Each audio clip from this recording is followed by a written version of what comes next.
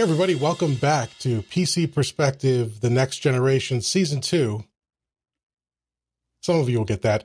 Oh, it is Season 2, isn't it? Mm-hmm. I'm Jim Tanis. I'm Jeremy Hellstrom. I'm Josh Walrath. I'm Sebastian P. We're not really going in order. I'm looking at the screen here. But yeah, we should. I'm Brett Van Sproonberg, and I don't tweet. And he doesn't tweet. And I neglected Charlie to mention, don't tweet.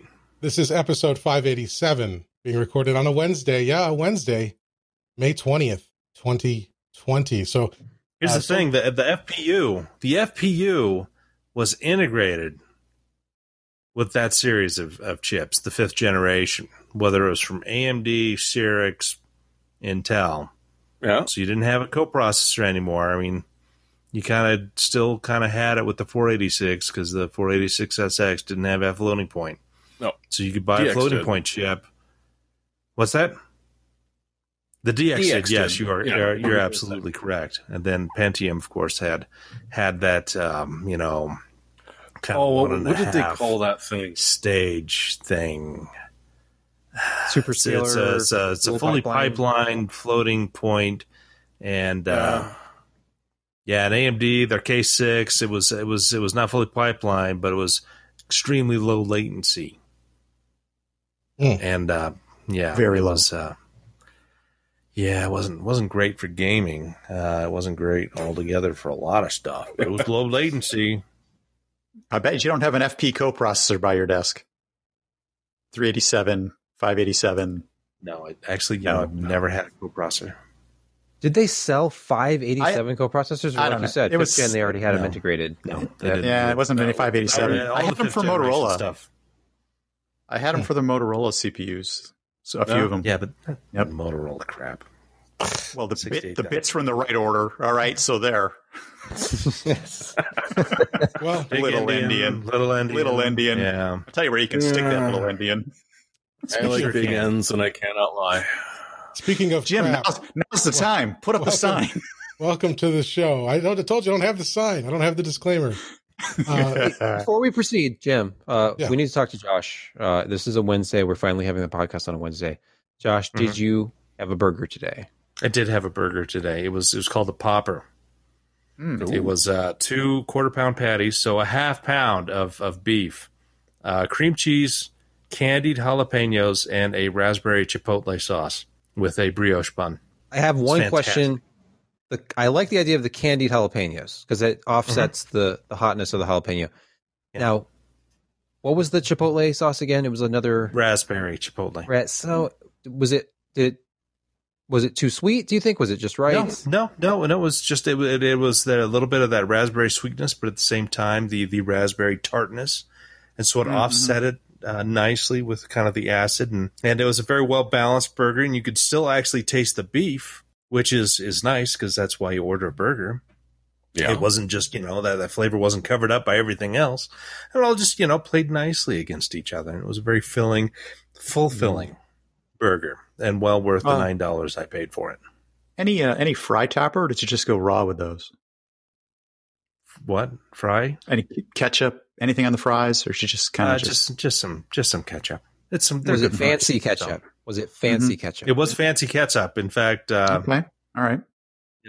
I don't know what the hell makes fancy ketchup. People said it comes in a bottle, but I proved them wrong by showing them the fancy ketchup packets. Mm-hmm. So, yeah. Well, it's like mayonnaise versus aioli. It's the same thing, just there's extra crap in it. Right. Well, But let's not get into tapas, okay? this is a Oh, tech yeah. podcast. If you're new to this, Oh. believe No, it or not. but Jim, it's a semi-personality driven tech podcast. Well, so- that's true. That's true. And a variety show. Smorgasbord flavors. All Yeah. rolled into like a ho-ho. A veritable cornucopia of opinions and thoughts. Wait, does that make Jim the cream filling since he's in the middle? Oh, that's awful. Yeah. I mean, Sure. I am 78% cream filled. Okay. This is why people tune in. This is Yes. the reason. Well, Hey, and If you- a great reason to tune into the video version is so that you can see Jim's location this week, which yes, I'm in a Yeah. new location. Spatula some City. noticed. I'm good personal friends with NVIDIA CEO Jensen Huang, so I let myself into his kitchen. And so this is where I am now. It's just one of several kitchens in this house, so don't worry. He and his family can still cook and eat while we're recording. But thank you very much for the invite and letting us film here. So, do they even know that you're there? I know you have a standing invite, but I mean, he has so many kitchens. They might have even been on that floor of the house today. So that's true. I talked to the butler. He let me in. Okay. So at least somebody. They've got people for that sort of thing. So yes, I would hope so. Well, anyway, we record these shows live, and if you'd like to join us live, you get a little bit of a pre-show where we're kind of bantering, and then we always usually have a post-show where we answer some chat questions and things like that. You can head over to pcper.com/subscribe, and that will let you know when we go live. We normally record them on a Wednesday or a Thursday night, mostly Thursdays in these days, but it's at 10 p.m. Eastern, regardless of day. 10 p.m. Eastern, that works out to 2 a.m. Thursday morning UTC. And if you sign up for this email, it will let you know about an hour or so before we go live, so you never miss a live show.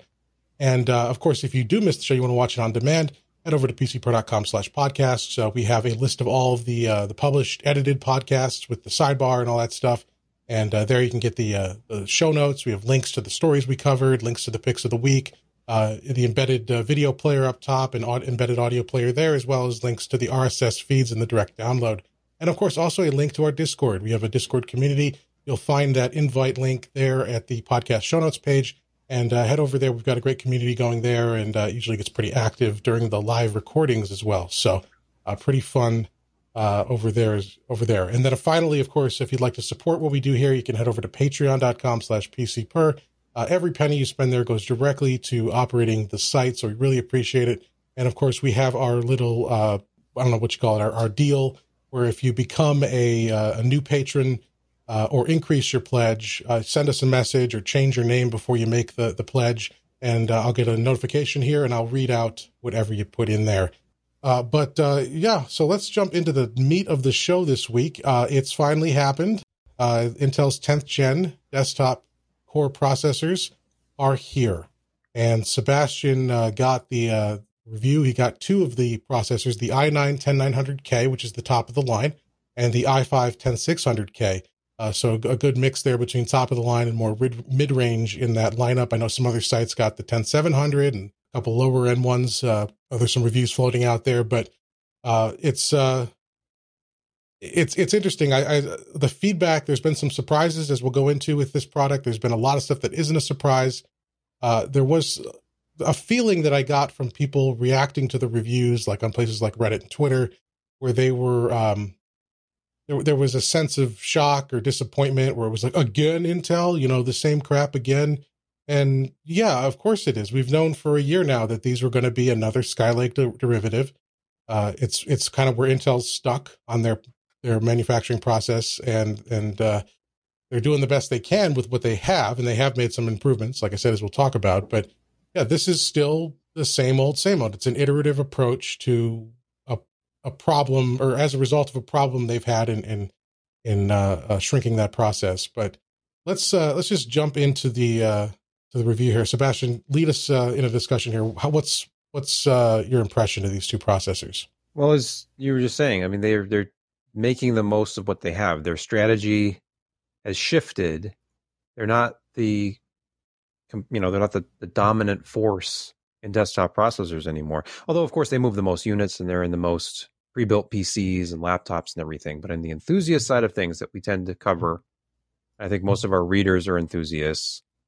It's been all AMD, and it's been pretty much since the Ryzen launched. And there were still some questions, I think, when Ryzen first launched about the single core performance with Ryzen, and it was a much bigger deficit than it is now between Intel and AMD.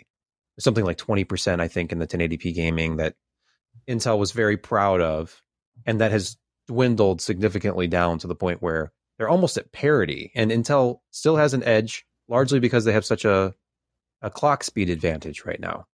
So it's like a double-edged sword. They only have 14 nanometer, and at this point, they're just calling it 14 nanometer class. I know everybody jokes about how many pluses are at the end of it. They dropped the pluses after the first two, I think. And whatever we don't have architectural information about it is another point about this review. They have not shared that yet. So if and when they go into a deep dive on 10th gen, we'll have that. But right now we just have the parts. And as you said, we got a Core i9 and a Core i5. I think that's what most people got, the same 10th gen review kit that had 2 processors inside. But at least one other outlet. I know AnandTech got a i7 as well. I've not tested one of those. But what we're looking at is Skylake again. It's another refresh. It's called Comet Lake this time. Comet Lake S on desktop. And they've increased core counts and thread counts. The big thing is at the top end, there's now a 10-core part, whereas last year the high end was the i9-9900K at 8 cores, 16 threads. Now we're at 10 cores, 20 threads. And in addition to this, all of the processors from the i3 up are now hyper-threaded. So there's significant improvement in core counts and thread counts across the board, and they did not raise pricing. So the 1,000 unit price that was announced for example, the i9-10900K is identical to the announced pricing of the 9900K. And of course, we'll see how these settle at retail. I don't know if any of you guys have seen one of these for sale anywhere, though, at all. I cannot find a listing on Amazon, and the listing for the i9 on Newegg was pulled yesterday. So just that eBay 100K is a stupid price right now as well. Like, even it's hard to find, let alone the 10900. Micro Center had some here in Cincinnati, in the Sharonville store. They had a few. I saw some people tweeting. I don't know how many, but $529. Okay, so as it should be. Yeah. Well, right. They announced it at $488 to $499, and then the actual retail ends up being slightly higher. And $529 was at last report, at least going by Newegg, which generally sells for, the going rate. They don't typically price gouge, but they were at $529 for the 9900K 2 days ago. So this is launching it when it's available for the same price. So you're getting 2 more cores, 4 more threads for the same money, and higher clocks. We'll talk about the clocks, but the only other significant improvement of note with the CPU, other than the thermal velocity boost stuff that we can talk about, is memory speed increased, though how much of an impact that has is debatable. It only went from 2,666 megahertz to 2,933. And only with the Core i7 and Core i9 parts, I incorrectly assumed it was all of the i-series parts, but of course, Core i5 and Core i3 were left behind at 2,666 to help with product segmentation, which will make more sense when you look at charts and see how close in performance the 10600K can be at 6 cores, 12 threads. But it's the big story, though, isn't just about clocks. It's going to be about power draw. It's going to be about thermals as it relates to power draw. And then, of course, it's a new socket. So this is not just a CPU launch. It's a platform launch. Obviously, platform talk has been in the tech news for the last few days for another, reason. But do you guys think it's a big deal that without an architecture change or a process node change, that Intel is requiring you to purchase a new platform for 10th gen? Well, whether it's a big deal in the sense that AMD has been relatively liberal in that sense, but this is par for the course for Intel. That's how it goes. Every 1 or 2 years, you've got to buy a new motherboard. They are moving up to LGA 1200 now from 1151. So there are more pins, and the thought is that there's, the need for additional power delivery, and the old platforms were not necessarily up to spec. So regardless of the reason, they're getting you on a Z490 board if you're an early adopter of this. H470. Well, plus they kind of cure things in that, they're sowing the market with motherboards that will support PCIe 4.0 when it comes out eventually with the next generation. Whiskey Lake? I can't remember. Too many. I complain about that all the time. Rocket Lake. Seton Lake? Rocket Lake. Whiskey Lake was Rocket their Lake Inkjet mobile platform. Oh, man. I can't remember. But I mean, because we know these more memorable. Go ahead, Jeremy. Oh, God. Don't make it more memorable. I like forgetting the lakes after a couple of years. or the bridges or the coves or God knows what else. No, I was just going to say it's because of the mystery of the extra pins and the PCIe 4.0 support, which doesn't exist on the chip. The LGA 1200, you're pretty much guaranteed at least another generation, if not two, which, knock on wood too, because Intel hasn't done that in dog's age. And that would be nice to see. So at least you're not stuck on what, I've seen it described as a dead end platform. And to be honest, it is, right? The current LGA platforms that Intel is selling, you're not going to see a new chip for it ever again. You're going to have to accept that as someone who purchases Intel and bite the bullet, jump with a new chip, jump with a new motherboard, and some of the new features that you're going to get eventually. Can I talk about quickly the elephant in the room when it comes to PCIe 4.0 and Intel?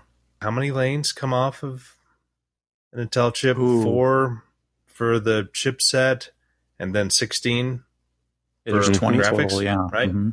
DMI3 20 total. And those, yeah. So how are they going to do M.2 4.0? I know. Without some sort of external chip. Unless the PCH supports it secretly. But well, that would be interesting. Theoretically possible? And I've seen some active cooling on the Z490s so far. So it's not just an X570 there thing is anymore. Yeah. Yep. A lot of the negatives on the reviews I read on the motherboards today were, bloody loud active cooling. What was that ASRock one that had the PCIe 4 clock gen thing? Yeah. They've got a whole page or a section of their page for the Taichi devoted to PCI Express 4.0 and how it's ready for it, has an external clock generator ready for it. They have they've put in higher speed switching between the PCIe lanes. They've gone with reinforced. They said they've literally followed every step that they need to be compliant with PCIe 4.0. Though, of course, Intel did not release 4.0 with this launch. So it's like they were ready. Intel perhaps held that feature back until the next, like the 11th gen. But it seems like if you buy a high-end board now, you'll be ready for PCIe 4 later. But they've implied the 1200 socket is actually going to be 11th gen capable. I wonder how many of the additional 49 pins were actually for power delivery, and they may have reserved some additional to address the data pin deficiency or the lane deficiency for PCIe. That's what that was I wonder. Always my thought. Yeah, that would make more sense to me.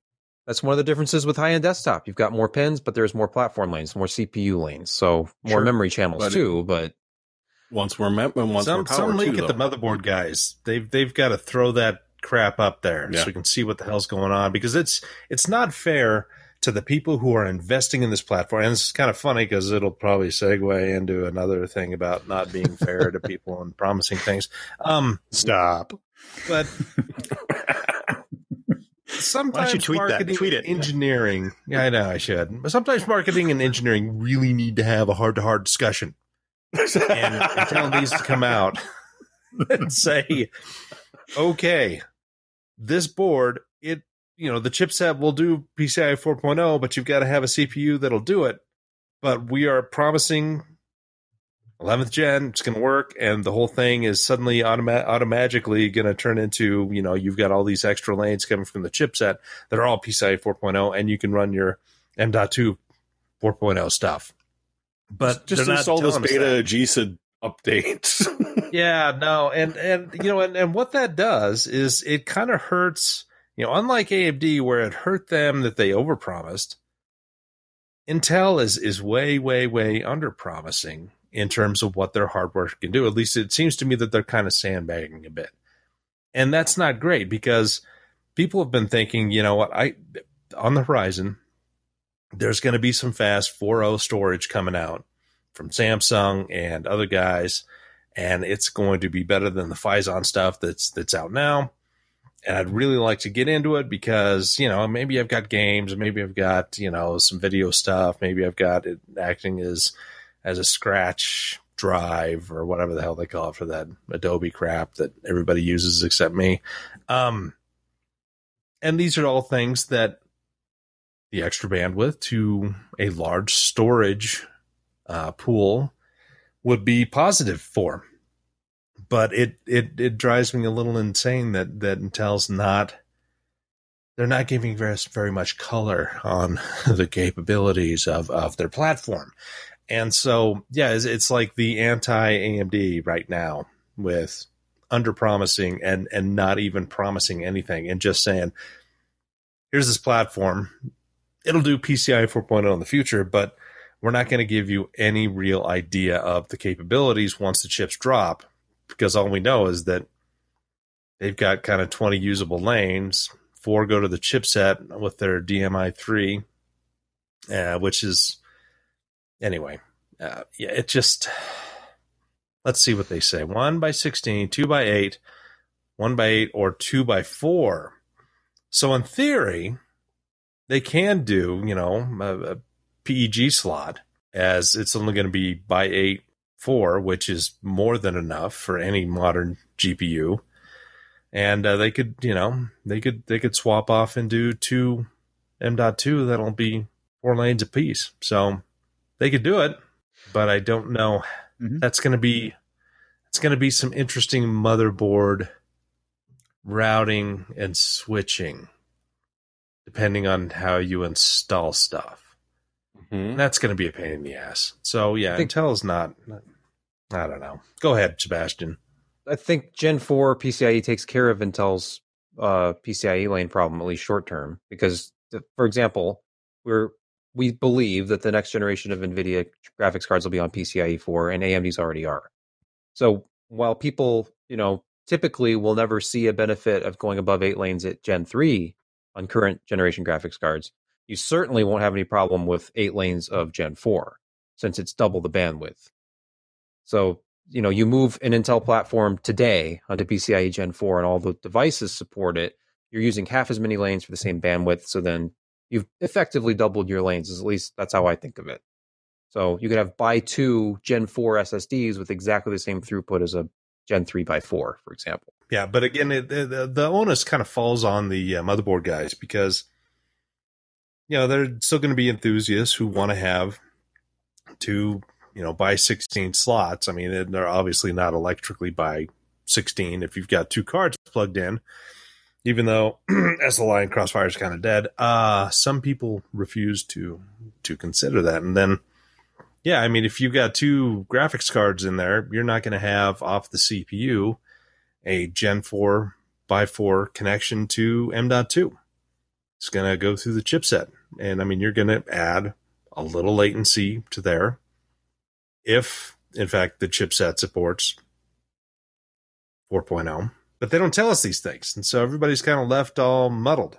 And so what are your choices? I'm going to make a bet and buy an Intel part, or I'm going to save a couple of $100 and buy an AMD, which I know supports this technology right off the bat. Yeah, well, I think Intel, they don't tell us partly because they're not sure yet. I mean, Gen 9 and Gen 10 have had the feeling of being cobbled together out of the circumstances that they have. Nothing that has happened in the last 3 years has been according to plan. It's all been, a fear response. Well, yeah. I mean, they're doing what they can. And this goes, screw the vault, start running. Right. They weren't supposed to be this good. The Reds were never supposed to be this good. That's right. The greens. Hey, there's the greens too. AMD CPU is always green. Yeah. Reds are crap. All right, fair enough. The Reds. Yeah. Well, I'll direct you to lovers. There's the AMD Press branding kit. I'll let you argue with them on that. But probably says Red Team on the outside of the box. It did at one point. The marketing probably quickly cover just some basic high level specs, at least with the 2 CPUs that we reviewed. Mm-hmm. Which clock speed would you refer to? Well, you didn't want to talk another half hour on me? No, on the. Well, we have so much more to talk about. PCIe lanes. We could talk about. Repent. Okay, first of all, the new boost. But again, we don't have details. Which one? We're told. Yeah, which boost? Well, there's 2. There's 2 new boosts. So the regular Turbo Boost, which was 2.0 in the last generation, is now called Turbo Boost 3.0. I'm not sure exactly how this differs, if it's a different number of cores. It's 2 boosting cores, but I don't know if the boost behavior changed.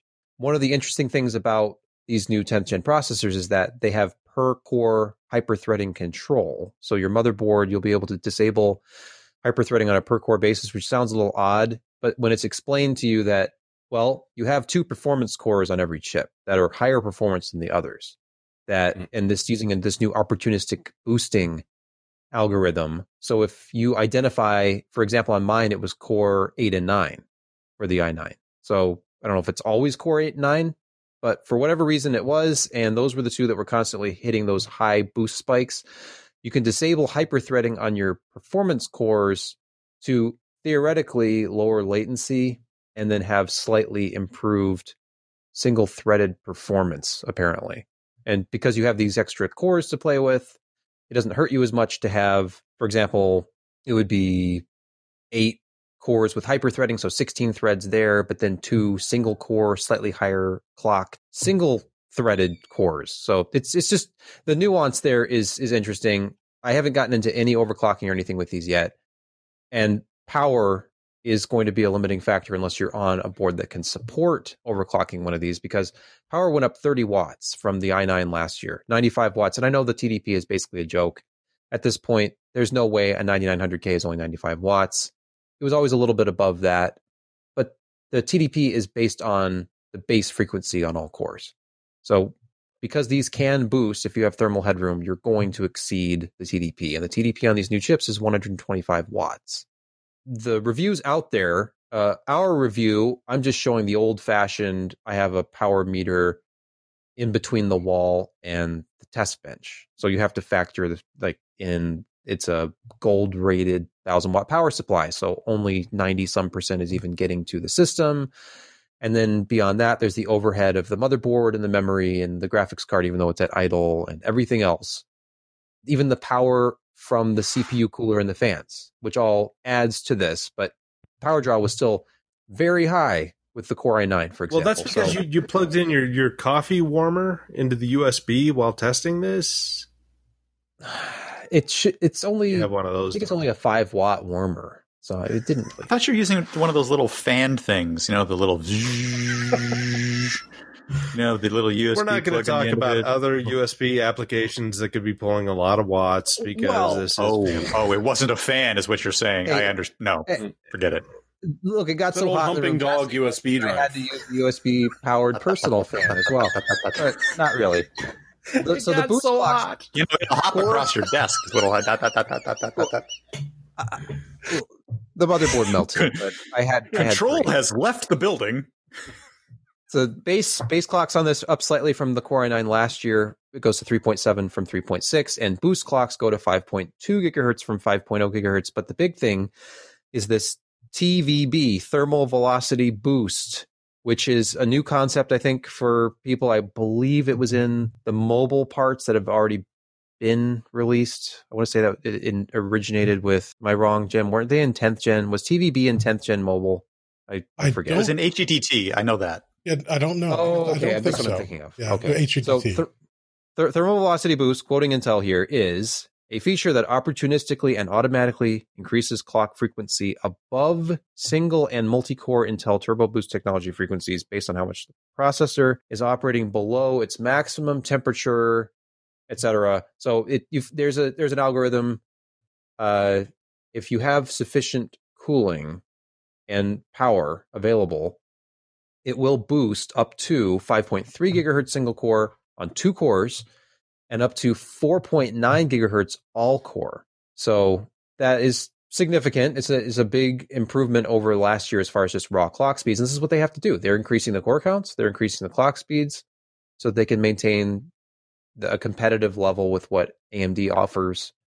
And they're doing it for the same price as last year. So those are the good things. Now we actually have to look at performance to know exactly how these stack up with AMD parts. Because I did a lot of comparing Intel to Intel. I realized as I was writing this review and doing all the testing, and really this is the big picture is AMD versus Intel. So I had to bring myself back down and don't worry, we ran Cinebench, so that matters. So if you look at performance numbers, I did some just basic compute stuff just to try to show single and multi-threaded performance. And so it's nothing special. I'm not using the level of advanced applications that non-tech has moved to. For example, it's sort of the plebeian stage, I guess, but Blender, the latest version of Blender, 3900X.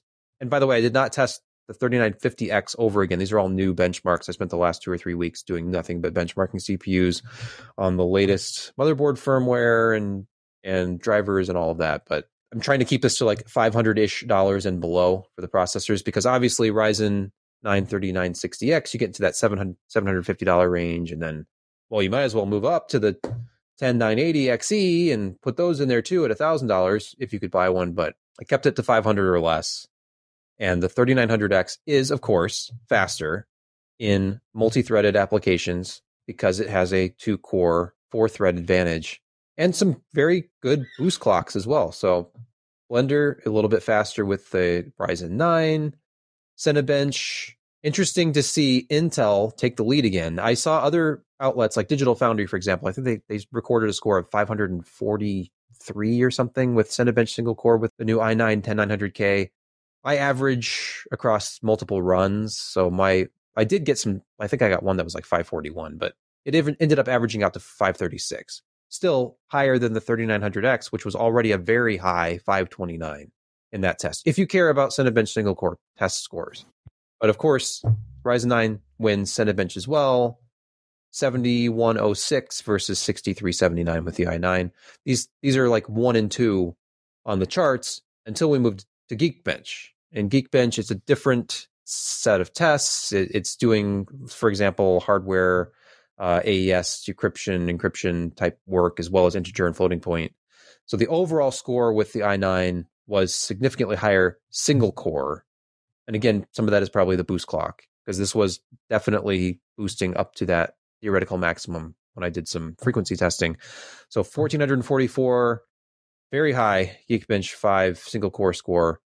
Second place was the i9 9900K from last year at 1354, and then right behind that was the Ryzen 9 at 1341. So a big single core lead, but when you move to multi-thread, even though it was in third place with single-threaded performance, those extra cores add up, and Ryzen 9 was still number 1 in Geekbench, and not by a small number. It was like 800 points higher than the Core i9. So if you have an application that's well optimized and can take advantage of all available cores and threads, AMD is still the platform of choice. If that's your priority, if productivity and multi-threaded applications are your priority, then Intel did not take the lead back. We'll get into gaming next, but just a few other tests if you want to look at the site. It's pretty much the same story.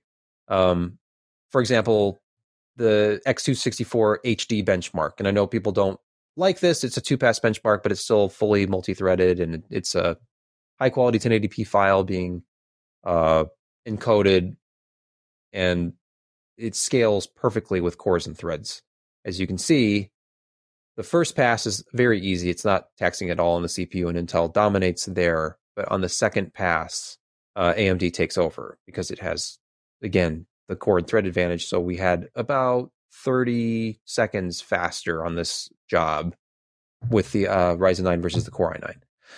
So I did some clock speed testing, and very briefly, and I need to go back and do some longer tests, because not thinking, oh, Cinebench, that's fine, because I'm using Cinebench for just a quick test of the load, like the power draw, with all of these processors. And for a lot of the processors I was testing, because I started with a Core i3 and worked my way up, it's a longer test. It's a couple minutes or more for a multi-core test on some of the lower end processors. But with these high-end processors, it's not even a minute long. And there's by default, there's a 56-second duration with standard power limits. So, of course, Cinebench only taking about 40 seconds. This is going to perform as high as possible. So we're getting the highest clock speeds we're going to see. It's not realistic over a much longer load. Like I need to do like a Blender classroom test or something, which lasts about 6 to 8 minutes with a high-end CPU. But for what it's worth, on single core loads, I absolutely saw spikes up to 5.3 gigahertz. This particular test, I saw 8 spikes. It's opportunistically moving up whenever it sees it has the ability to do so.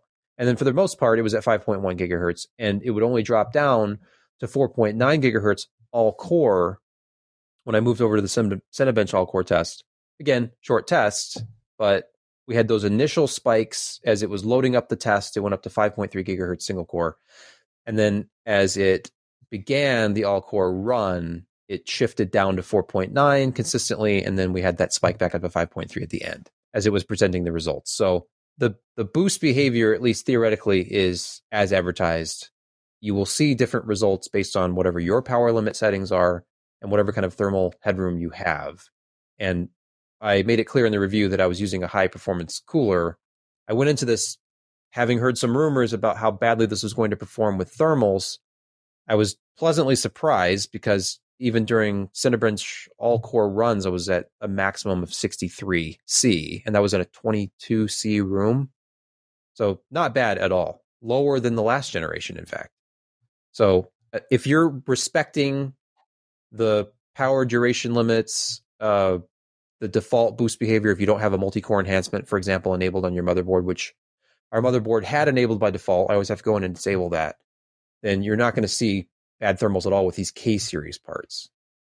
And I do cover thermals later in the review, but quickly, if we're at that point, just some gaming. Can I just add one small thing? Yeah. Yes. Excuse me. I'm still impressed that they're able to do all core 4.9. That's impressive for an extended period of time. I mean, AMD, they have their boost clock at the highest end is 4.6 and base at 4. And when you start running those processors, you may see them jump up to 4.5 gigahertz on all core, but then they just, slowly keep backing down and go at about, 4.2, 4.1, depending on, environmental conditions. But sustained 4.9 there's some good engineering in there to get it to that point. I mean, there are a lot of trade-offs in the 14 nanometer plus, whatever this one is. I can't remember like anything anymore. But did they ever give die sizes on these? No. So waiting. That's going to be interesting because, yeah, I mean, like the i7-7700K was like 110, if I'm remembering correctly. That's a 4-core, 8-thread. So, yeah, they've got to start getting these up there because the regular 14 nanometer is still a more dense product than the 14 plus, 14 plus plus, 14 plus plus plus. Because to achieve higher level performance and efficiency, they've had to do things at a very low level, and they've had to increase the size of some of the features to get better power efficiency, better switching speed, all that stuff. And so, yeah, it would be pretty interesting to hear what die sizes have gone to. And as die sizes expand and they add more transistors, they're still able to keep power mostly under control. And of course, you're going to talk about that soon. Yes. We don't have to spend much time on gaming because I did gaming testing the way that pretty much have to do CPU reviews to show CPU scaling. So lower settings, 1080p, higher in graphics card, in this case just an RTX 2080, but it's still a Far Cry 5, for example, slightly older game engine, scales very well, single-threaded, and you have Intel occupying the top 6 spots with the i9-9900K on top and the 9900K about 10 frames per second behind. So a nice boost, same graphics card, same drivers, everything. Move up to this new CPU and you find out, even my 9900K was a bottleneck because I'm getting 10 more FPS out of the same graphics card. So that's significant. And that's another thing actually to take note if you're looking at these charts.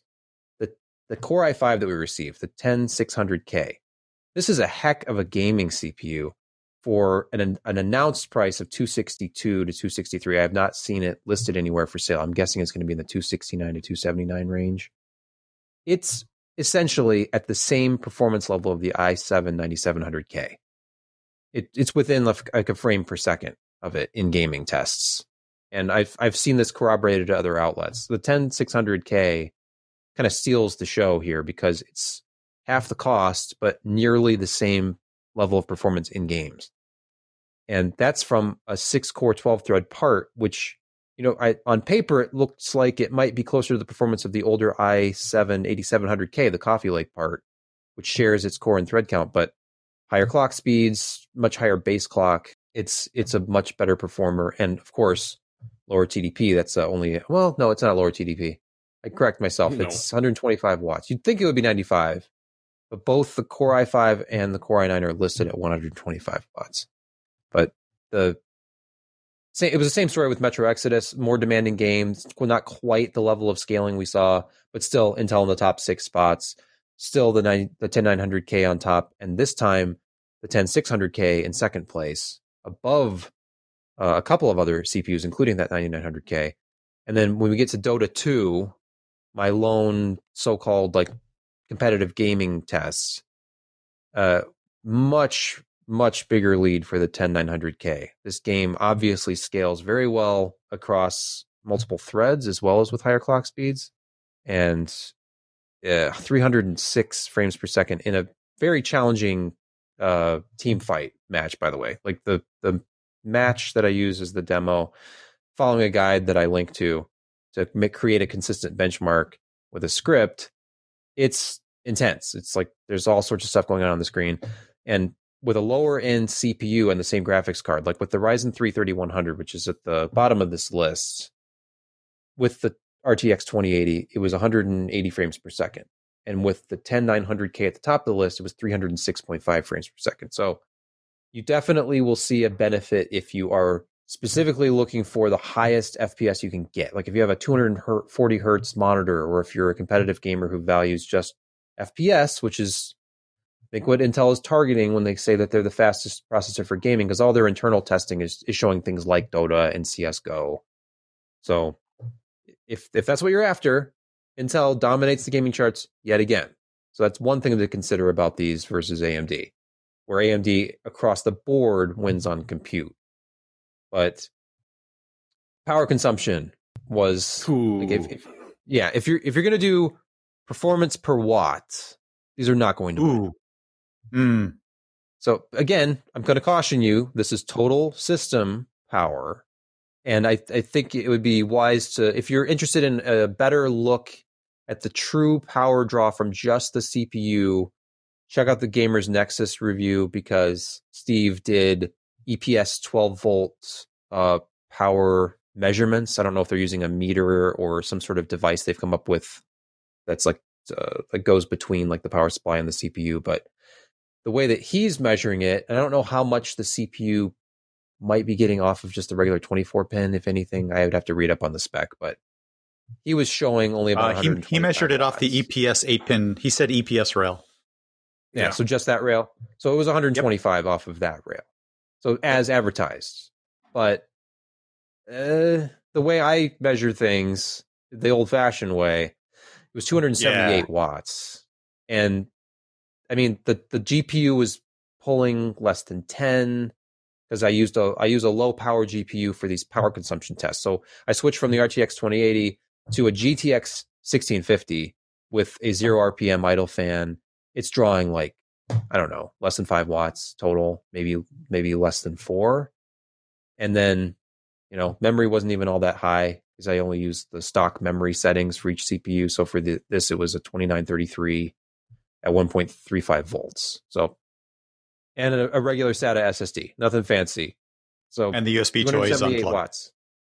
Well, yeah, but it's a myriad. I mean, the thing you really got to get from that is comparing your orange to orange, the 9700 versus this. I mean, that's a significant jump in power consumption when you have an identical system under an identical load, or 9900K. Sorry, not the 9700. 9700 is even crazier. That's 110 watts at the wall. That's this reminds me very much back in the day of when I was testing a FX 8350 and then I swapped out the CPU to a FX 9590 or 9570. I can't remember. 9570, I think. And that was the exact same. I mean, it was a tremendous jump at the wall from one to the other. And the performance was, you know, at the time that FX 9000 series was about at a 3770K, you know, Intel i7 3770K performance. But yeah, that's still plenty of power that your system is feeling when you plug that thing in and really get it going. And wouldn't you think overclocking, which becomes crazy. Yeah. Even Steve's numbers off of that EPS rail, they are really high when he overclocked the system. So just it was over 300 watts, I think.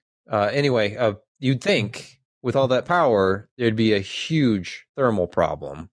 But it's almost like Intel anticipated this because the enthusiast parts, the K-series parts only, have a new design. Their actual integrated heat spreader is thicker.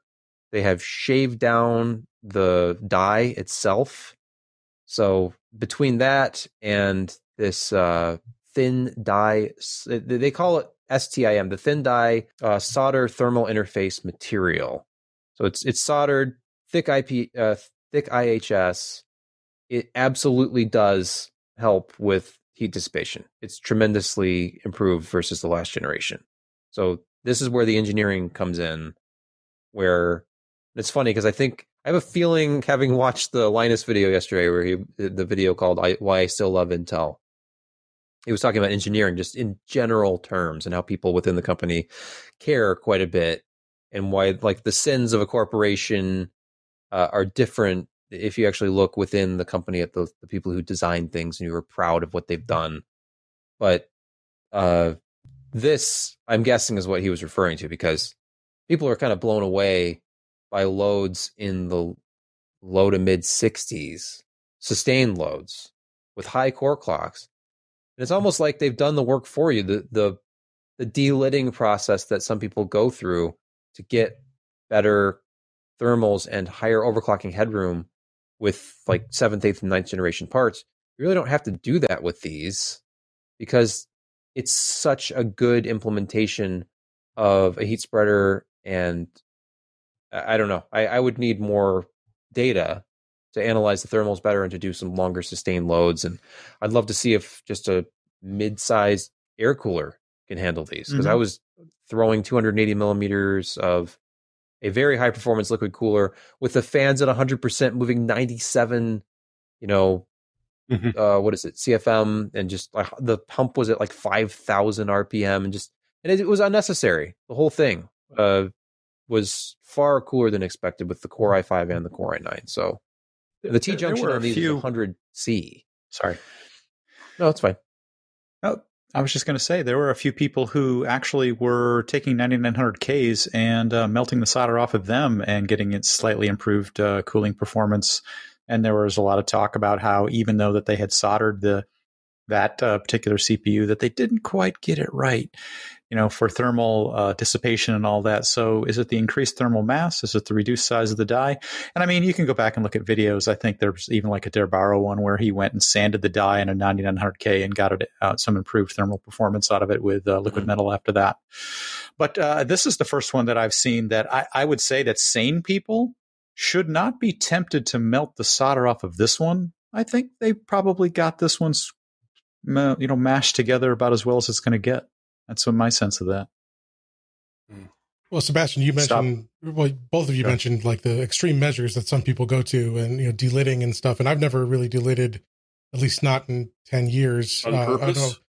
No, yeah, we're not all Jordan. Right. Well, Jordan from our Discord, he delids everything, but and I believe I think Scott Michaud and our staff, I believe he's had some experience with that as well, and Maury maybe. Maury did. I think Maury actually cracked a die once. He really did crack some dies. Yeah. Yes. Yeah. But It's fun times. the point is, my understanding of that practice, it does improve things, but this improvement, this seeming improvement, is significantly greater than what you can expect to receive from a standard delidding, like on a dealing at 900K. The delta is much greater. So, whether it's this new way of adding the IHS and putting it all together, or whether it's additional improvements and power limits, it's. Can I ask one housekeeping question on that diagram? Okay. Did we really learn about that on April 30th? Did we actually post news on that? Yeah, we posted it prior to launch. Yeah. I'm reusing the same image that I posted on the 30th. Wow, where have I been? You've been busy. The world, other things are going on. It's fine. It's a new burger joint that opens every day. Well, I was thinking that might have been when you spilled on your keyboard and had to leave. That might have been that. I think you're right. You're right. Wasn't paying attention to much, but my keyboard survived. And it was Patch Thursday. Patch Thursday. That kept you busy. Everything goes downhill for me. We could probably distill all of the improvements with these down to just the maturity of this 14 nanometer process. Like a fine wine, Intel's 14 nanometer has reached this point where it is exquisite. It's really something to behold. That could be where these improvements are coming from in thermals. Well, is it to the point? Is it to the point where you've almost wished that certain companies wouldn't give up on a process too soon? That they may no, try harder. You can do it. There's more here. Like 28 nanometer HKMG. Yeah. Right. Stay with it. The high K metal gate. Stay with it. You can do it. Planar for life. There's more in it. Right. Well, I mean, so obviously you're partially being facetious there, but there is something to be said with because they've been forced to stick here. They are so refined. And if you can contrast that with their 10 nanometer launch with Ice Lake, when we were at the Intel campus for the Ice Lake briefing, and they came out, and the first real slide of information they showed us was that it was going to be an 18% IPC increase, which is huge. I mean, AMD's proven that to be not so important, or not so, they've exceeded that as well on their own end. But at the time, it was like 18% gen over gen IPC increase. And then I was sitting after we took a break. We were in the Intel cafeteria, and I was talking to, I think it was Paul Alcorn from Tom's, and Patrick Kennedy from Serve the Home, and another member of our group, I don't want to name because he had been tipping us on some stuff ahead of time. We were sitting there going 18%, geez. And he said, yeah, we'll wait till you see the clocks. And as we know, Ice Lake launched with really poor clocks. And that's, and I think that he may have been semi-accurate about that too. Well, he was. I mean, and so that's the danger. You've got this really well-refined process that they've been stuck on, but that they're really good at, versus jumping into 10 nanometer and having all those difficulties and not being able to get the clocks to where they needed to be.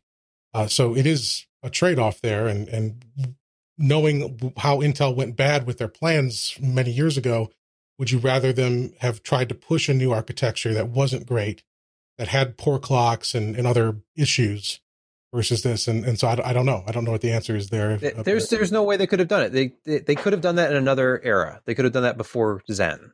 That's true. Yeah. When they were just doing these little iterative things. They could have, because at one point, remember, Intel had hadn't abandoned desktop, but they were definitely, from the Haswell era on, we're talking about this sort of mobile first approach. Remember, there was a time when Intel was trying to get into phones, when Haswell had brought the voltage regulation on board, and everything seemed to be going to this more unified, like self-contained, if that's the right term, approach, where it was like an SoC, and it was getting smaller and smaller and more capable, but it was more about efficiency than it was about just raw power. And we had seen just this stagnation where they hit about 4 gigahertz and never really went any higher.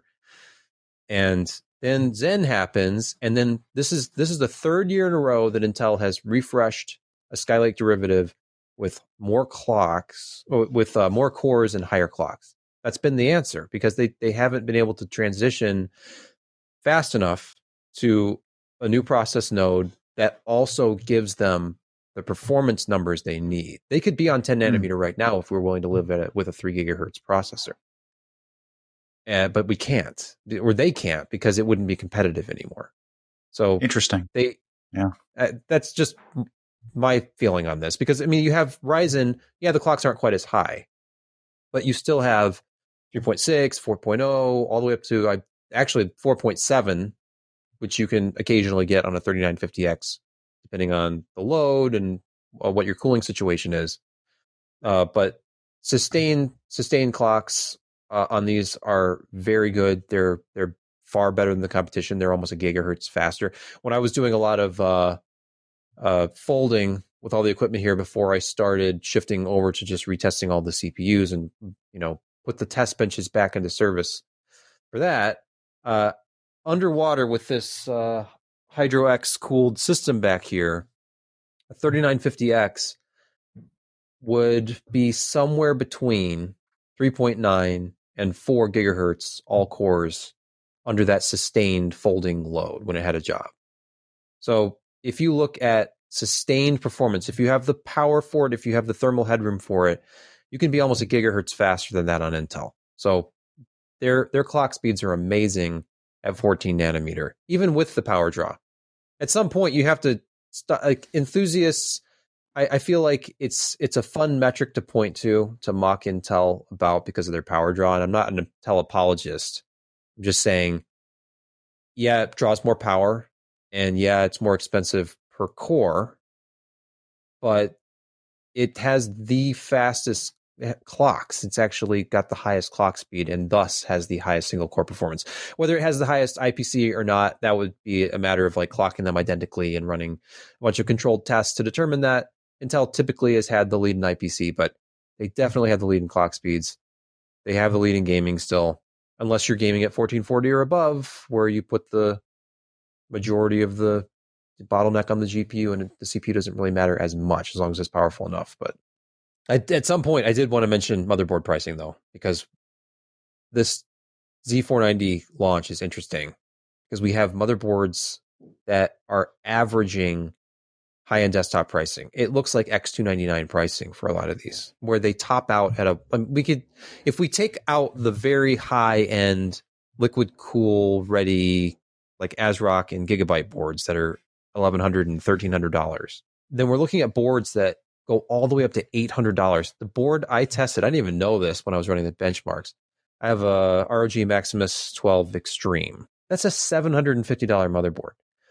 The median seems to be $299. That's kind of your entry level for a high-end board. There are boards available all the way down to $149. I do not know all the numbers on those, like what kind of power delivery they have, if they could even support a Core i9 or not. But what did I say in the review? Of the 45 available boards on Newegg, 16 were priced at $300 or above. And then on the low end, 18 of 45 were $200 or less. All the rest of them are right in that $200 to $300 range, kind of skewing towards $300. So it's not an insignificant investment if you're getting onto this platform. It feels to me like a high-end desktop with a cheaper CPU, kind of like when in the Ivy Bridge E era was the 3820 Ivy Bridge. There was. I don't know. You can kind of compare it to the X570 when it was released, or compare it to the 10900X. Oh, I just said a dirty word. Oh Lord, yeah. No. It's like the throwing a stick bomb in the room. Everybody was shocked to see a $600 to $700 AMD board. Why? Yeah. Well, apparently that was where the industry was heading. I don't understand it. I mean, I remember being shell-shocked back in the 6800 Ultra days where they offered double the amount of memory of the 6800 Ultra, and that was a $1,000 video card. Nobody had a $1,000 video card back then. Even the professional stuff was nowhere near that. And it's just bizarre to me that we are seeing now motherboards where it used to be $300, you had everything but the kitchen sink. And that was the highest end that you got. And then we started creeping above. And then, with the X570 boards, that was the first time I really, other than, the really high-end workstation type boards and the previously mentioned, really super duper Intel stuff that, 2,000 plus pins, LGA grids, that we saw a desktop board get that high. And it's like, why? I don't understand. And I still am not entirely sure why. I mean, yeah, they've got like Saber DAX on some of the audio stuff, but seriously, $700 for that? Yep. Seems pricey. Yeah. I need to weigh this Maximus board though. It is so heavy that I think if you're dealing with, like, if you're talking about steak, you don't complain when your steak is $18 a pound if it's the primo stuff and you've got the money to spend. It's gold. It's gold, but, Jerry. Gold. How many TR4s does it weigh? Exactly. Yeah. I need to figure out if this motherboard wins on performance per pound, because it's a heavy board. But yeah, I mean, the total investment here to get to the 10th gen clocks and the higher core count, definitely don't have to do that on the low end. If you're buying a Core i3 just to get a new part with hyper-threading, that sort of thing, you could probably buy one of those $150 boards. But that's what I would be interested to see, because of course we generally get sampled, whether it's AMD or Intel, with a high-end board. For example, I was sent that $600 X570 Godlike board by AMD with the reviewer kit for the Zen 2 processors. So, of course, Intel, they sent a high-end board as well. I have a couple of other boards in, though, which are in the $300 and I think $370 range. Nothing below that yet. So be interested to see, what the picture looks like with especially once H470 comes out, because that'll be a lot more, you would think it'd be a lot more accessible. And then there's going to be a B460, I think is the chipset. So definitely some lower end stuff coming, but for now, that's what the picture looks like. This is launching at the high end, launching with just Z490 so far. And availability on those? Have you seen? I know board, you could pre-order all the boards, but like 2 yesterday. Nah. I haven't seen that today. Yeah. You can't have one. Remember the old paper launch? Well, yeah, I mean, and I saw there were some comments in our Discord a little bit ago about, why we and others, when Zen 3 or Zen 2 launched, were critical of the supply and availability. And so why isn't Intel getting that here? And well, they are. I mean, I haven't seen many articles personally about it. At least every other week I make fun of the availability of Intel stuff for the last 8 months or so. Well, Intel's had supply problems for 2 years now. Yeah. In terms of boards and other components that you need for your system, the current economic situation, I'm sure, is having an effect as well. It is pretty much par for the course these days, where when there's an official launch date, it's not going to be just a simple thing of walking into a Micro Center or a Fry's or going on Newegg and being able to get it right away. I mean, a few people will, but we're looking at tight availability for pretty much everything in this industry right now. So, I mean, have you gotten your monitor yet, Jeremy? No? In 4 days, it will be 3 months since I ordered it. Wow. Any updates? Is it sitting in Saskatchewan? I now have 5% off my next purchase of Dell equipment. Oh, how generous. Oh, and you'll be sure to make that soon. I apologize. But no, it still says order confirmed. We apologize for the delay in the shipping. So if your item hasn't shipped, please contact this email address to find out why. Yeah. Which I do, once a month or so, just to say hi. So, but that's what we're facing, is limited availability for pretty much everybody, and that does suck. Yep. But overall, we saw the same thing when Ryzen launched, and we were complaining about the lack of availability of the 3900X for a while, and then of course it took a while for them to kind of meet the demand for the 3950X. Even though that's a $750 part, what you're getting for it is significant. And then that became commonly available, and now both of those sell for under their MSRP. So they caught up, but they have TSMC and a smaller percentage of the market. They have a high percentage, very high percentage of the enthusiast market. But you look at any pre-built PC, and I was actually looking at Dell a couple days ago to see, because they had put the 10th gen up for sale in their Aurora R11, I think is what it is up to, desktop. And I was more looking because of this Asetek GPU sidecar liquid cooler thing, which is, I don't know why, but I find it appealing. But yeah, those were all up for sale. It didn't say pre-order. It was just letting you add it to your cart. And they had all the 10th gen processors. Although I don't think they were selling the 10900K. They were doing the F series part, which is another thing. Like if you actually look at the charts of the announced CPUs, even going back to our news post on this on the April 30th, there are variants. There's 4 Core i9 parts this time. So it depends on the power, whether or not it's unlocked, whether or not it has graphics on board, whether it's unlocked with no graphics on board. So there's different options out there. A lot of SKUs, obviously, but it didn't seem like there was any immediate availability issue, at least if you're buying a pre-built PC. That might be Intel's focus, is seeding these parts out to like your Dells and the Digital Storms and all of those. All the SIs. Yeah. Well, I mean, to be honest, the original, Ryzen 2 or Ryzen 3 launch, where it was much easier to buy a system. Yeah. Strip out the CPU and build your own afterwards, because it was literally the only way to get your hands on one. Mm-hmm. And that's what we encountered when we were trying to get a 3950X. And I had it in my cart more than once to just buy an Alienware to get it. But yeah. And then we ended up finding availability, thanks to one of our readers. I apologize that I can't recall who sent us there, but the Silicon Lottery web store. Oh, yeah. We had one, and so we pulled the trigger on that. But yeah, we were, as a site that didn't get sampled, we were desperately trying to find one. And now you can pretty much get them anywhere.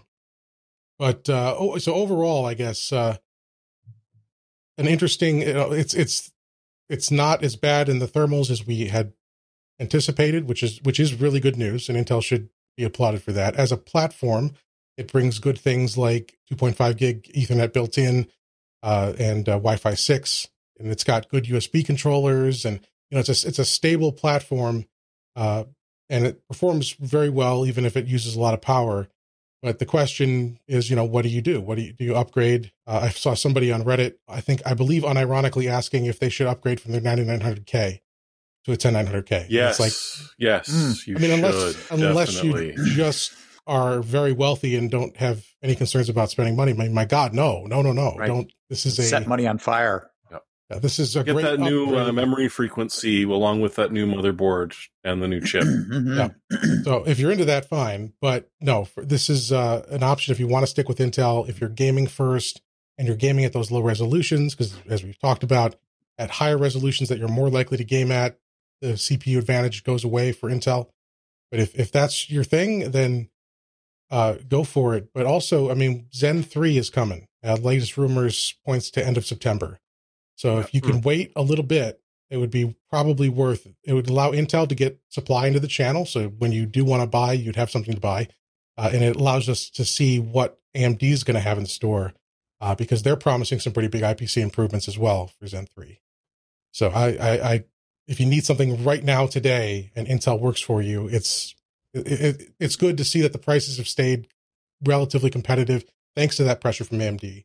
And I don't think we're going to have any problems like we've seen with Aegis stuff on AMD's side. I think this is probably going to be a very solid, mature platform that you can count on. Yeah. They've had some experience with it. Plus, aren't the BIOS sizes on Intel boards typically, at least on the higher end, much larger? I want to say you had to go there, didn't you? Yeah. You mean the BIOS chip storage? Yeah, the actual. Yeah, they're 32s on the board. There's a 16 megabyte chip on these ROG boards. It's so big, they actually have some of the drivers, or at least installers for them, on the motherboard. Believe it or not, if you clean install Windows on one of these and have never connected it to the internet, you will already have a system process running and asking you to download their software. And I read about this and I was reading some forum posts and I was like, oh yeah, that's actually right there on the ROM, and it loads into the operating system at boot. And here are the steps you have to take to disable it. And it's really just like one toggle in the BIOS. So if you know about it and don't want the software or the reminder for the software, you actually have to disable it in the UEFI setup before you install Windows, or it will actually, like a virus, go in there and load itself. I was going to say that's never gone poorly for companies before. No, Thunderbolt, no, But this is what they can do. They have all this extra room. If you're on Intel, it's like, what do I do with this ROM? I guess we could put drivers on there, I guess. But on the AMD side, we don't have enough space for 2 generations of processors, guys. I'm sorry. We're going to have to let one of them go.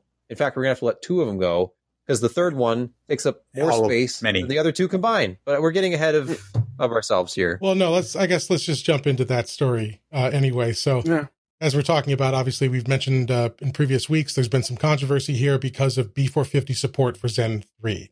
B450 is last year's mid-range AMD board.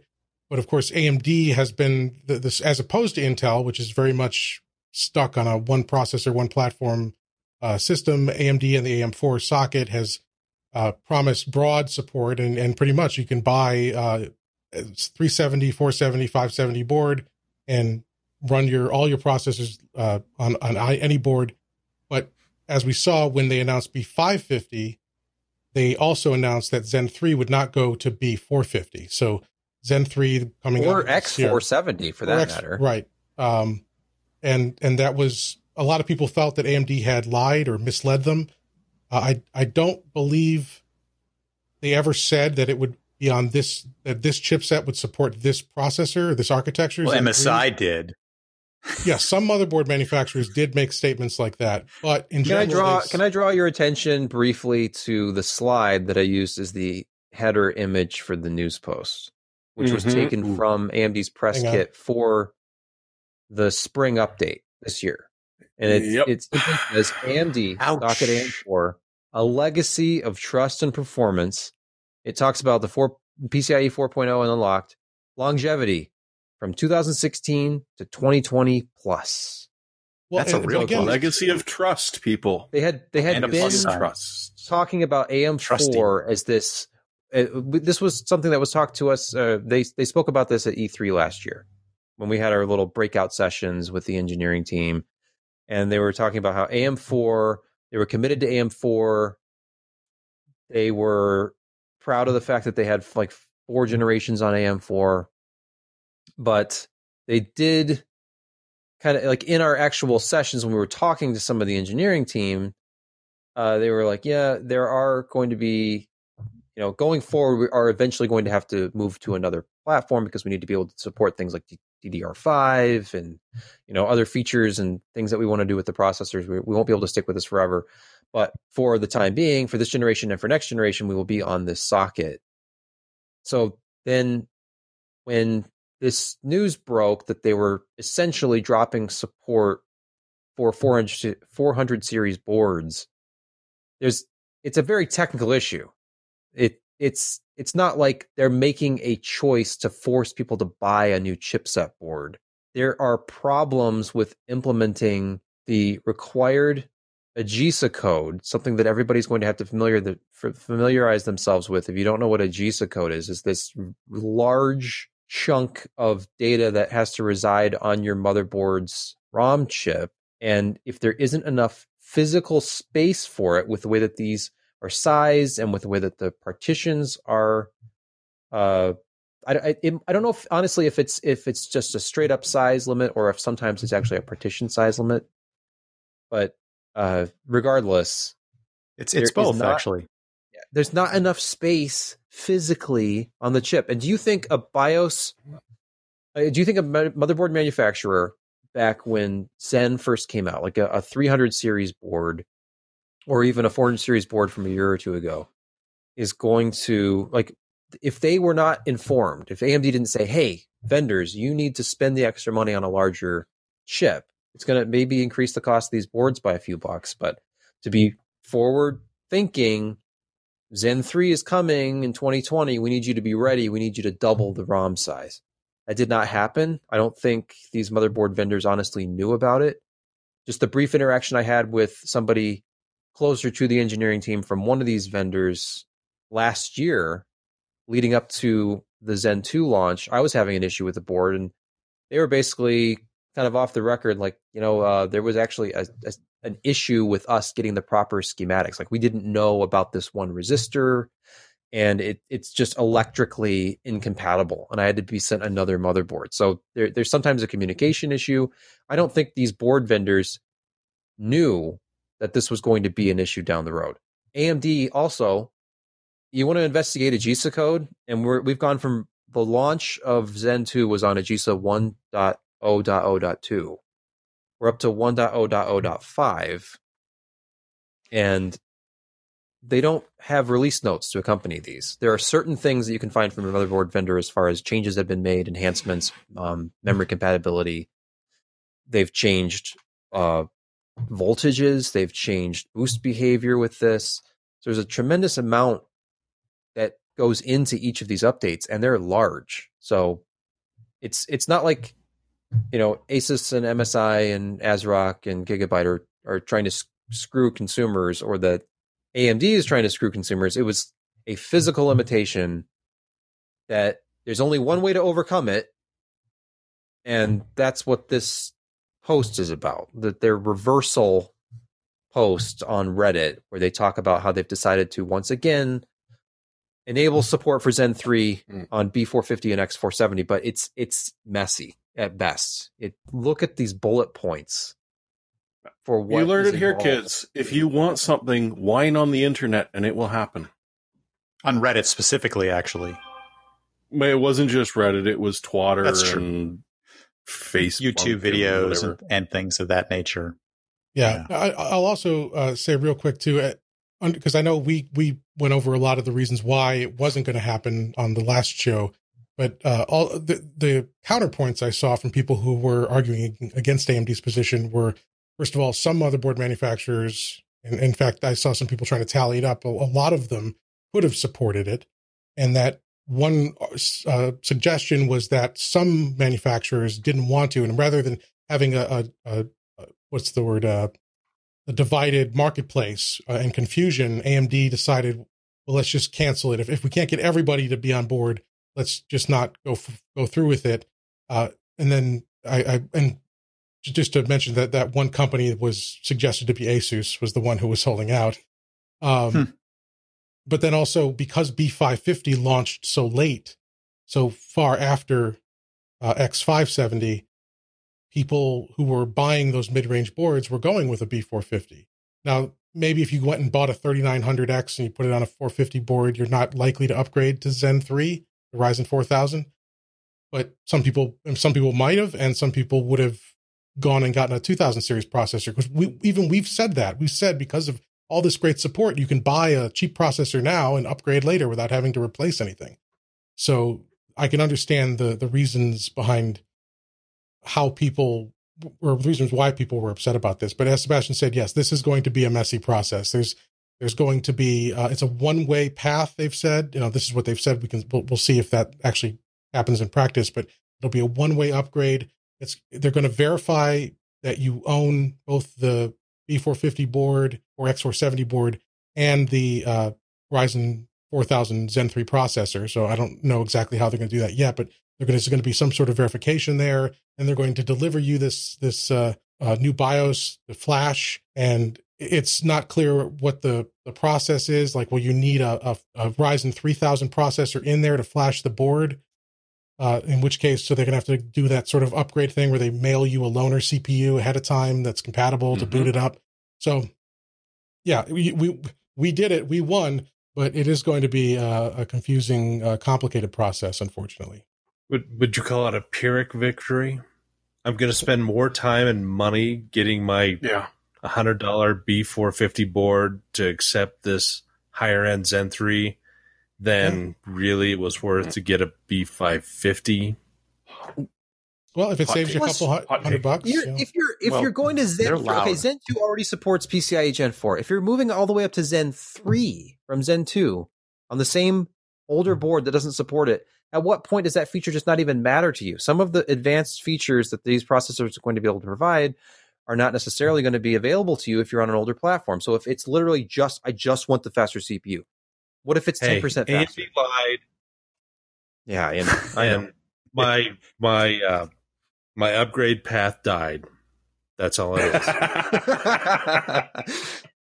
I love it. You're still bitter you lost your PCIe 4.0 support.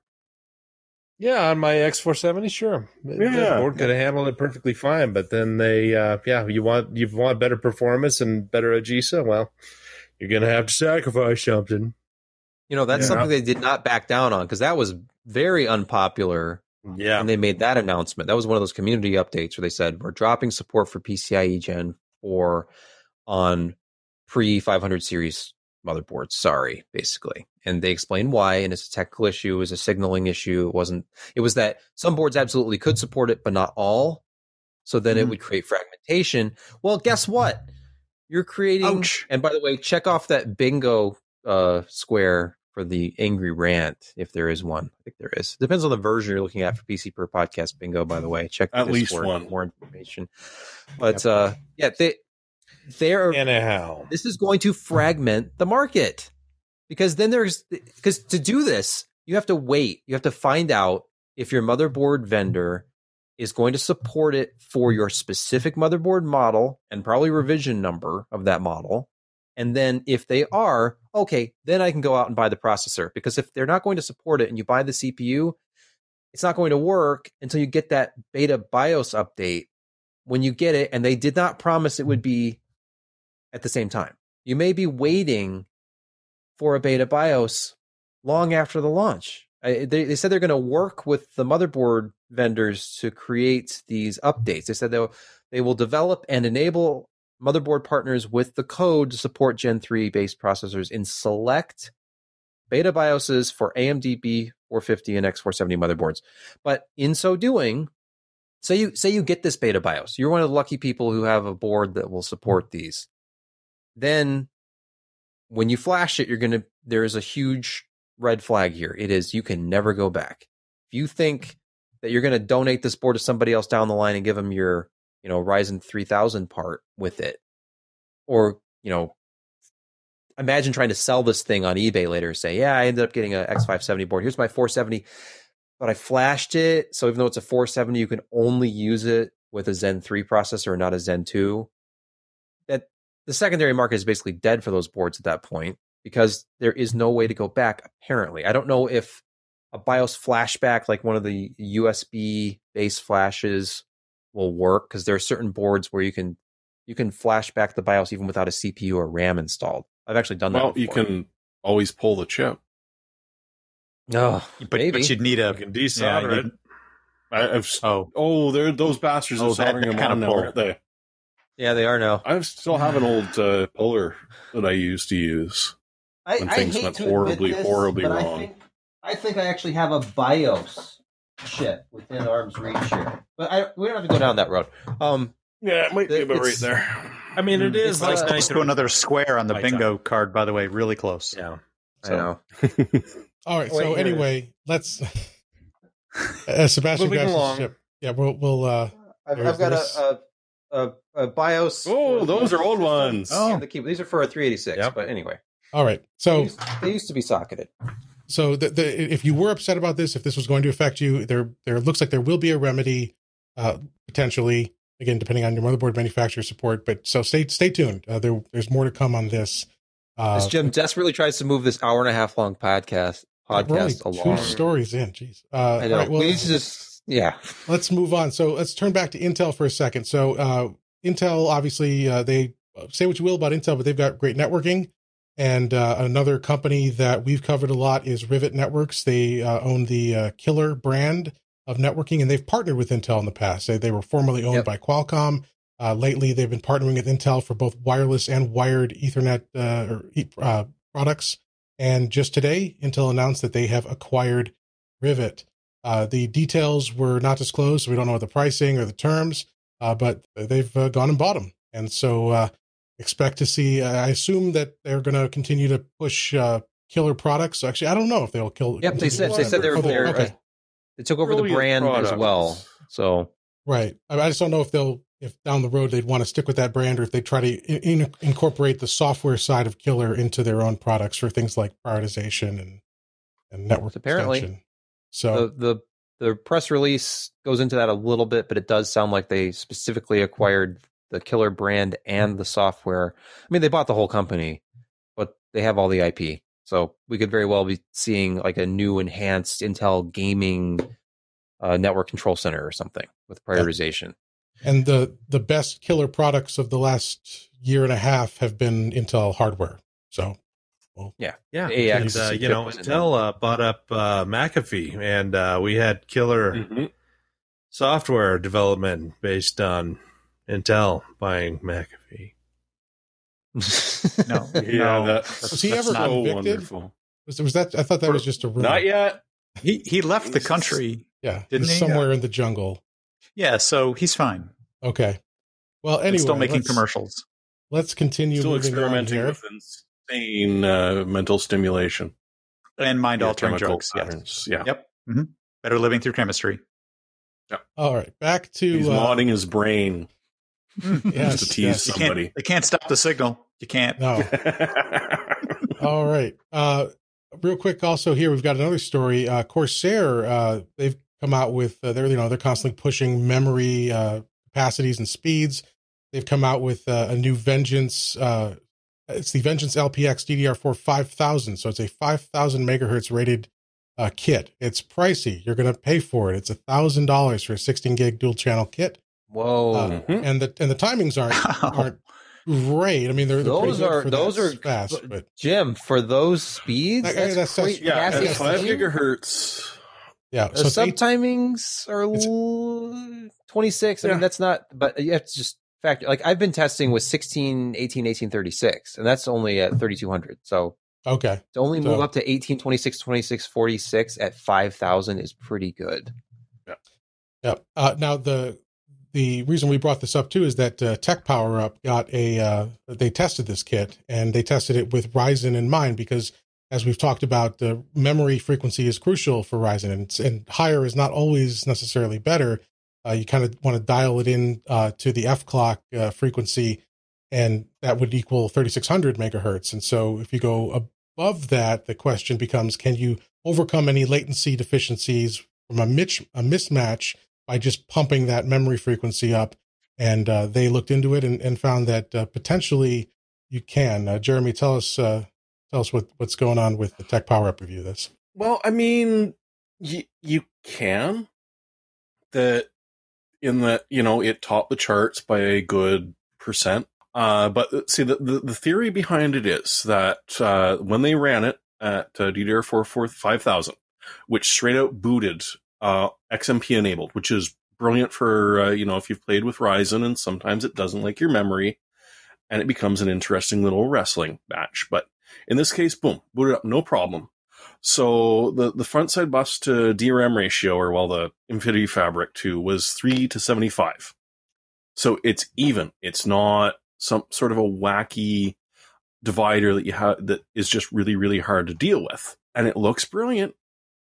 But honestly, and you're looking at the charts on the video, and you sort of heard my comment on the audio, is that often it's being beaten by 3,600 megahertz RAM with tighter timings.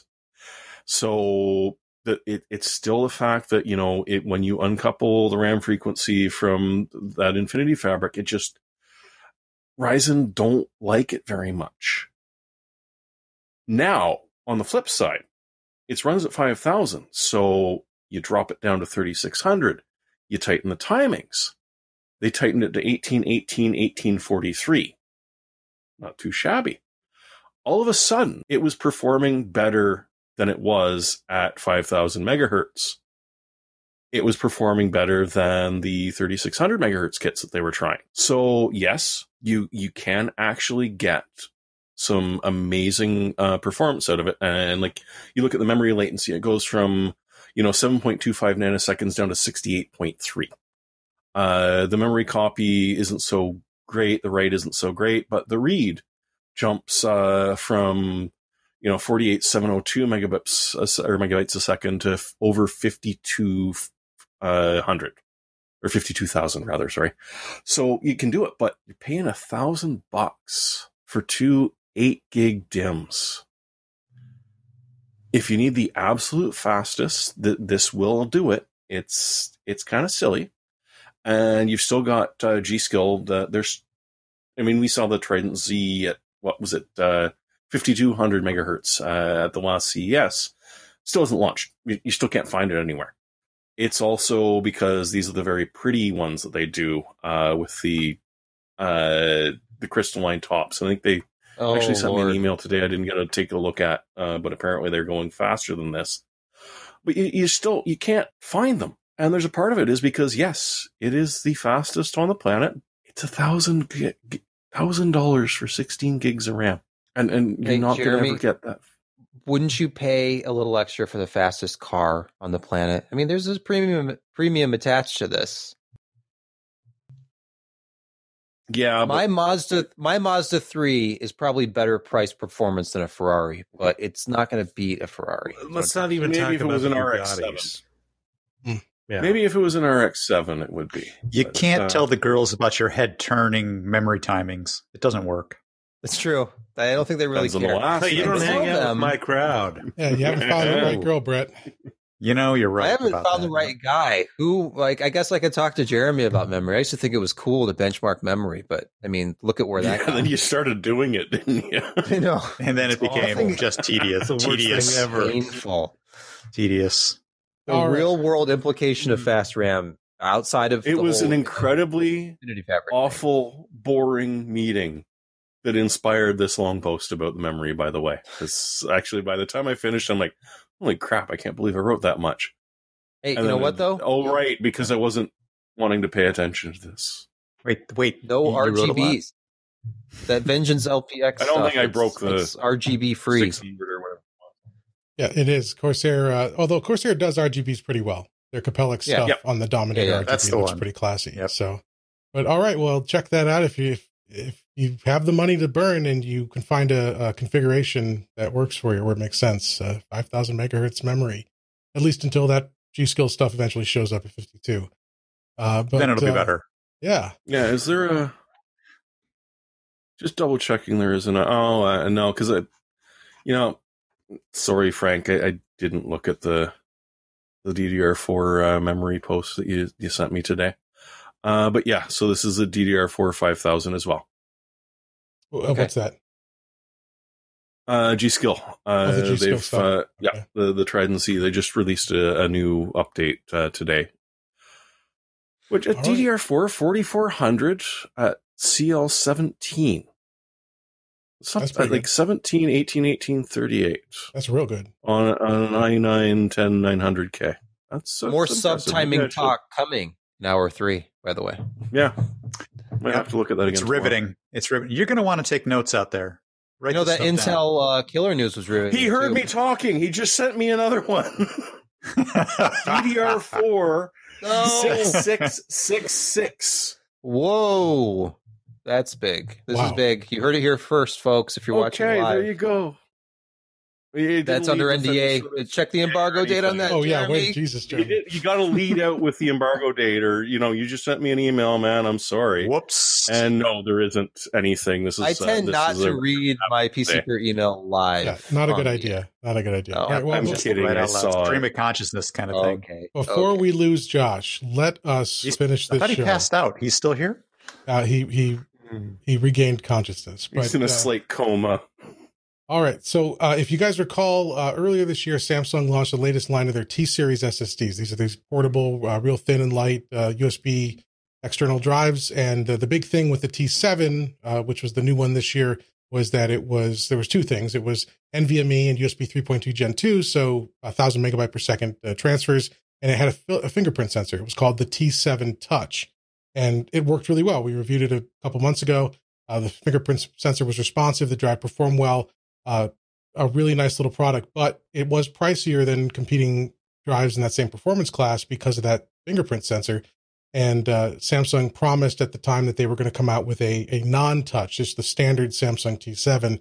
And that's what they did just yesterday.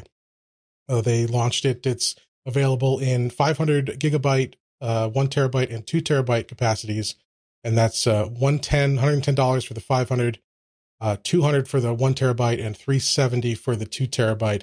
And you get your choice of colors. There's red, blue, and gray. and it's identical. So go back and read our review of the Touch. Everything else about it is identical in terms of speed and design and size.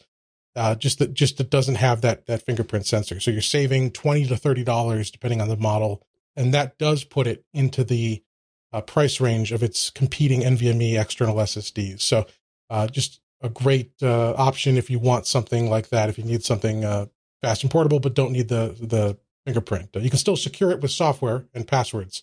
It just doesn't have the fingerprint stuff. Oh, I'm loving the caption this still in our Discord right now. It's great.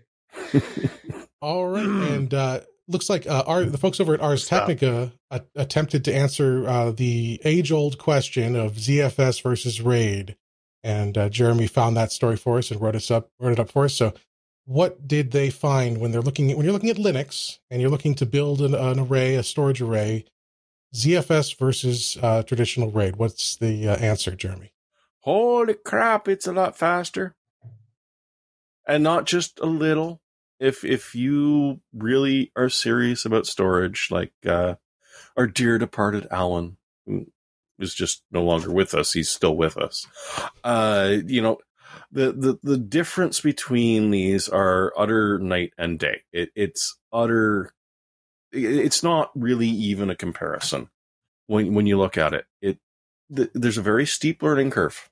It's not quite the same as a plug and play RAID. And there's a lot of different versions. Ars Technica pointed out that the version that they're using is roughly 2 years old. It's not the latest and greatest. But when you look at just the utter performance of it, there's no question. They slapped this with some Seagate Ironwolf hard disk drives. They avoided Western Digital for this for some reason.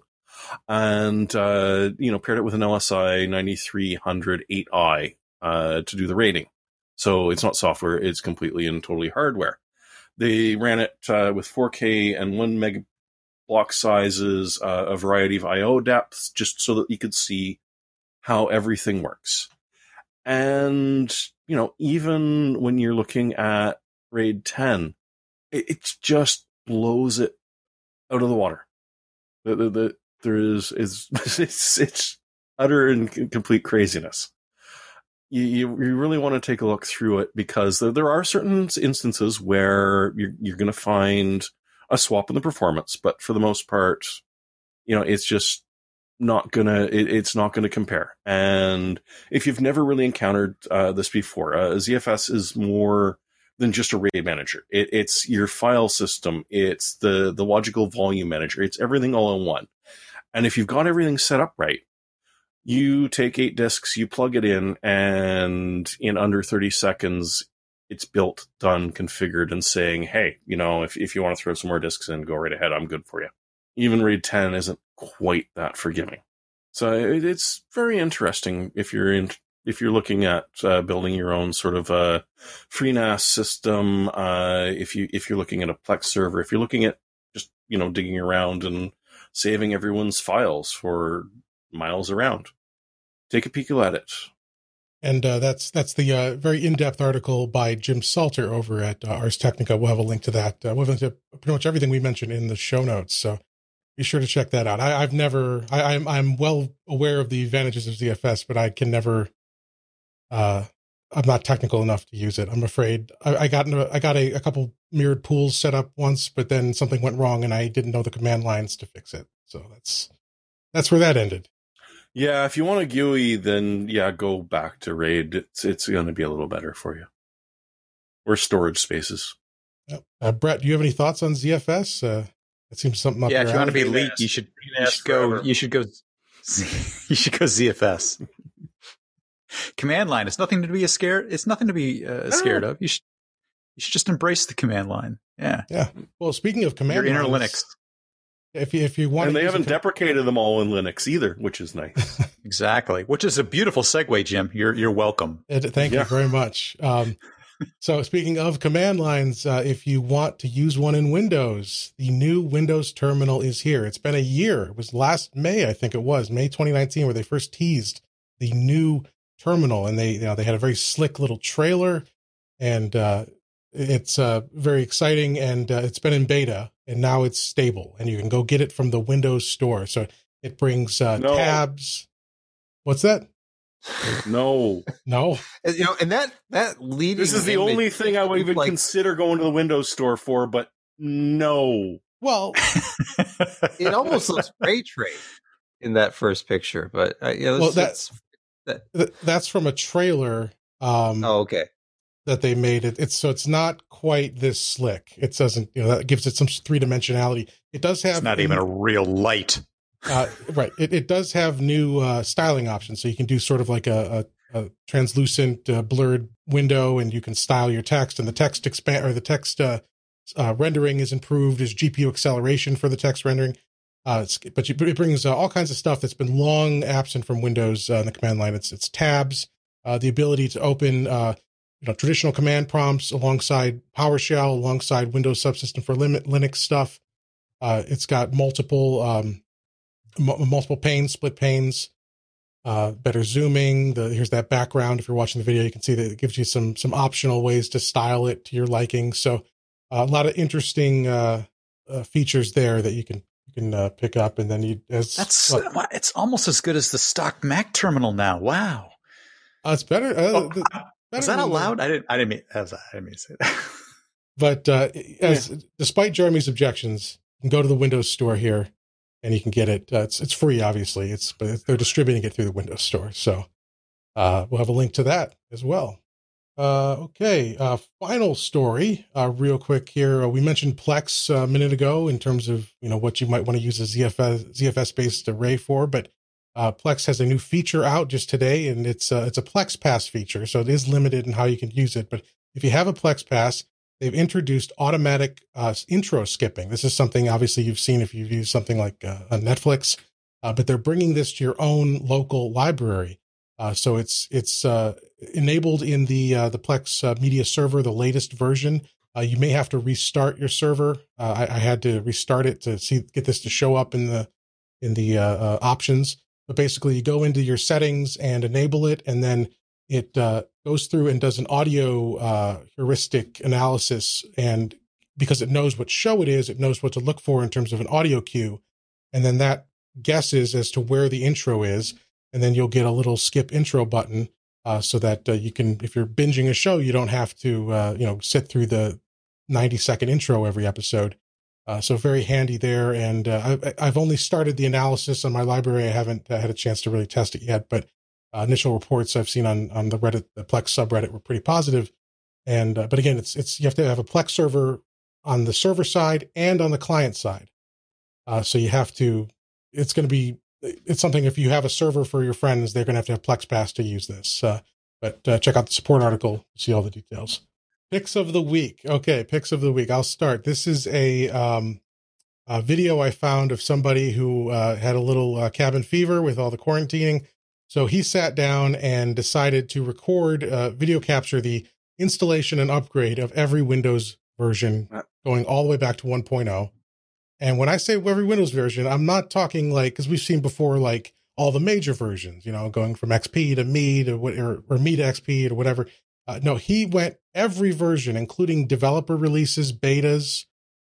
There's dozens or hundreds here of of the builds. I still remember when Windows 95 was codenamed Chicago. Yeah. Yep. Windows Chicago. And he records himself going before through. Vista was what, Seattle? Memphis. Whistler. Wasn't Vista Longhorn, or was Longhorn 7? Longhorn Vista. Longhorn 7. Yeah. But this is a 2-hour video, 2 hours and 3 minutes, and it's highly sped up because it took, I think he said 200 hours or something to put this all together. Where's the real-time version? Well, you can just download it. I guess you can watch it at slower speed. Yeah, that's true. Okay. It starts slowly but gets faster over years. Yes. So if you're interested in seeing what the interfaces look like and the installation process, it's an interesting little piece of history there. And then, of course, if you want to get these, a lot of these older builds, like beta builds and developer releases, are available at a website called WinWorld. and you can cut over there and grab it's all the older stuff, but there's lots of Windows 2000, and there's different betas and release candidates that you can download. So if you want to emulate this yourself, or if you want to run an old version for some reason, you can grab a lot of them there. Okay, Josh, what have you got for us for your pick? Considering availability of Intel CPUs, if you're just been waiting, just get an R9 3900X. It's $400. After special, you can find them. It's just a really good processor for what you get. I wouldn't really consider getting a 3950 unless you really could utilize those extra threads, because your boost clocks are essentially all the same. And so in, gaming and other stuff like that, you're doing well. And, I would do the 3600X, but Newegg sold out on those. So there's been a run lately. And when you look at the, Sebastian's review, you kind of look at that particular processor and how well it does throughout pretty much everything. And for the price you can get it for, usually around $199 to $209.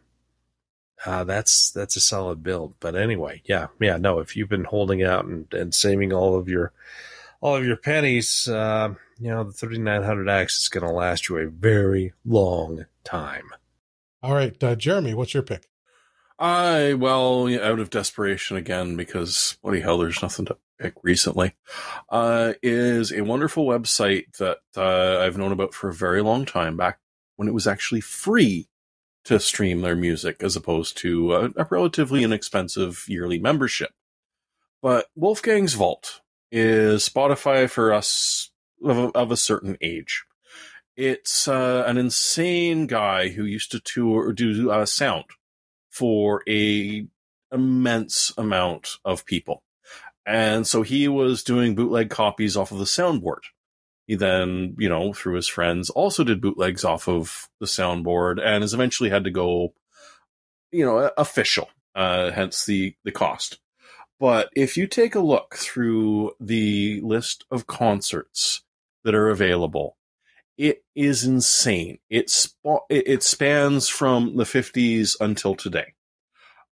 Not every single performer that you've loved has signed up with them to say it's okay, but the vast majority of them have. I think at last count he was up to about 14,000 artists, each with numerous live concerts that you can sit there and listen to as long as you feel like.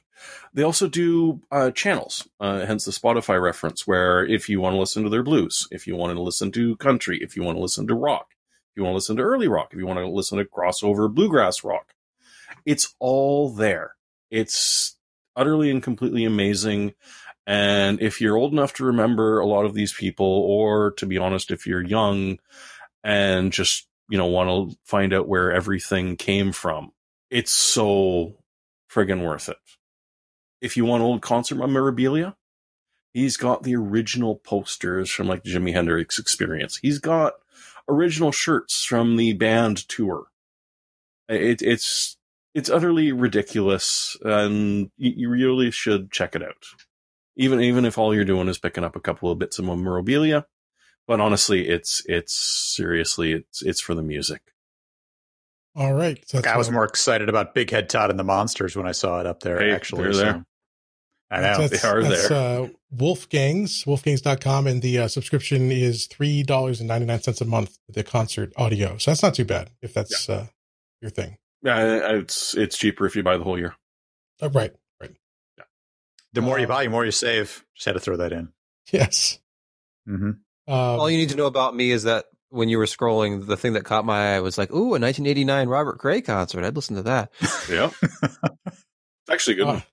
So, Sebastian, I've got your pick in here. What have you got for us? Yes. Well, so we were talking about the Windows upgrade experience. What about the Microsoft Office floppy experience? Ooh. So if there's a YouTuber who goes by Tech Tangents Now, formerly Ekbakuku, and he did this video a while back. It was actually a couple of years ago now, where he literally installs Microsoft Office $1997 on a Gateway 2000 laptop, one floppy at a time, in real time, for your enjoyment. So if you're bored, or if you just want to go to sleep tonight to the sound of a floppy installation of Office, definitely check it out. Because, we don't all have these fancy, newfangled CD-ROM drives on our computers. So, well, actually, most of us do not have CD-ROM drive in our computer anymore. Hey, now. yeah, it's rare. It's so rare, just like it once was. One in each system. And I had no idea. 1998 or 99, the IT guys at my hospital actually did a Windows 95 or 98 install on 3.5-inch floppies. They had 3 stacks, at least 35 to 40 floppies that you had to do if you were going to install the entire thing. It just is, it's ludicrous, but it's funny. Yep. Anyway. And I had no idea. I used to watch the Akabuku, however it's pronounced. I didn't know he changed his name. So, good. You're muted. Muted. He said he was trying to explain it to people and how to spell it, because he started going to more like shows and events, and he's like, I'm Akbakuku, which was literally a name he came up with once when he had to create a username, and he just randomly selected letters, and that's what he came up with. So he misspelled head desk. Yeah, so it's good stuff. Check it out. Tech Tangents, very good I channel. guess. Yes. And I guess I haven't checked in with him in a while. I didn't realize. All right, Brett, you've got the last pick for us. Sure. So if we were properly shilling at this point or someplace during the podcast, we would have talked about the iFixit toolkit that you should go and buy. But instead, everybody's got what they call a Walmart in their hometown. So stick this in your backpack and just go get one of these. It's useful for when you're at your in-laws' house, when you're hanging out at your buddy's place or whatever. It's got every freaking kit bit in it: tri-wing, tiny little triple quad Phillips, and very small six point and hex and all that for taking apart laptops, and it's got plastic and magnetization and sucker pieces, and it's $13. For God's sakes, go put one in your backpack and carry it with you everywhere you go. Where's the tweezers? Tweezers, it's in there. Metal tweezers, man. Okay. That's right. I'm pointing at them. It's right there. You can't see it. Right over there. Right there. This side. Yeah, right over there. Anyway, I got a couple of them. They're $13, and they take apart laptops when you need to change memory or pull something out or whatever. And they're always useful when you go to your in-laws' house, when anybody asks you suddenly to say, "Hey, there's something wrong with my computer. Can you take a look at it?" And you're like, "Okay, whatever." I just constantly wish I'm wearing the "I will not work on your computer" shirt. Otherwise, I'm kind of obliged to do it. Well, now you can. Now, if you really want something, my old dear departed friend was a printer. And there are some bizarre proprietary things in this one. I've actually noticed that the old Ford, the Ford proprietary screwdriver, or a head, rather. Not sure. It's in here. I don't know. This one's got my mom's Ford Taurus to get in. This one's got two pins that stick out. It's got a triangle. It's got tri-wing, star bit, 6-point with the security bit in it, with the hole in the middle. Nice. With the pin. And you open up a Nintendo cartridge with these bits.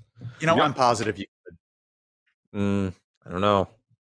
I had to buy those separately. All right, so we'll have a link to that. And that's the Hyper Tough. It's a 77-piece computer repair kit. An iFixit knockoff for only $14 at. It sounds dumb. Walmart. Go get one. Yes. Just buy it. Is it still just, if you're spending $80 on screwdrivers, you're getting ripped off. I'm sorry.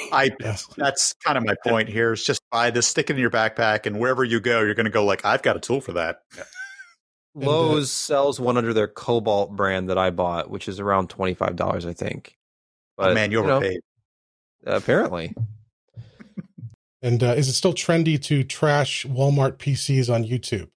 If that's the case, you can buy your PC and your toolkit, one-stop shopping. All right. Well, your toolkit that's required to fix all of the problems with the build in the first place. Yes. Yes. Okay, well, I just heard some noise from upstairs. I think Jensen's waking up and he's coming down, and I'm going to get the hell out of here before that happens. But thanks, everyone, for joining us. Again, we record these live Wednesdays or Thursdays at 10 p.m. Eastern, 2 a.m. UTC.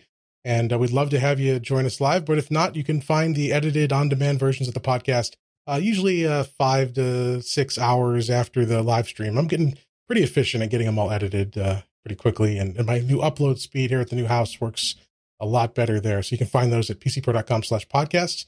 Videos are posted to our YouTube channel, youtube.com/pcper. And we've got the audio version in the RSS feeds at your favorite podcast app. So anybody have any final? Jim, and are we announcing anything about a Spotify exclusive at this point, or are we still freely available with every podcatcher? No, we are not exclusive to any platform. We are on Spotify, although it doesn't seem to update very frequently. I submitted it back when they first started doing podcasts. I submitted the RSS feed, and it's always like 3 weeks behind, and I don't know how to refresh it or force it to. But are they paying us to be on there? No, they are not paying. Would you accept any form of deal from Spotify? Yes. What if they offered you $1,000 just straight up? Oh, absolutely. You want to give me money? I'll do whatever you want. I've lost the will to old principles. But no one has paid us. We are we remain independent and broke. But we thank you for being here with us. That's what being independent means. Yes. Yeah. Well, freedom's just another word for nothing left to lose. Now that I have the beard, I could do an apology, or not an apology video, but a heart-to-heart video about my true feelings for Intel. Like one of our colleagues has done. I say colleague, we're not even in the same ballpark. We don't have 10 million followers on YouTube. No, we don't. Yet. There's a chance. But there's options. So thanks everyone for joining us. Please, we hope you continue to be well, be safe, take care of yourself and your families, and we hope to see you here next week.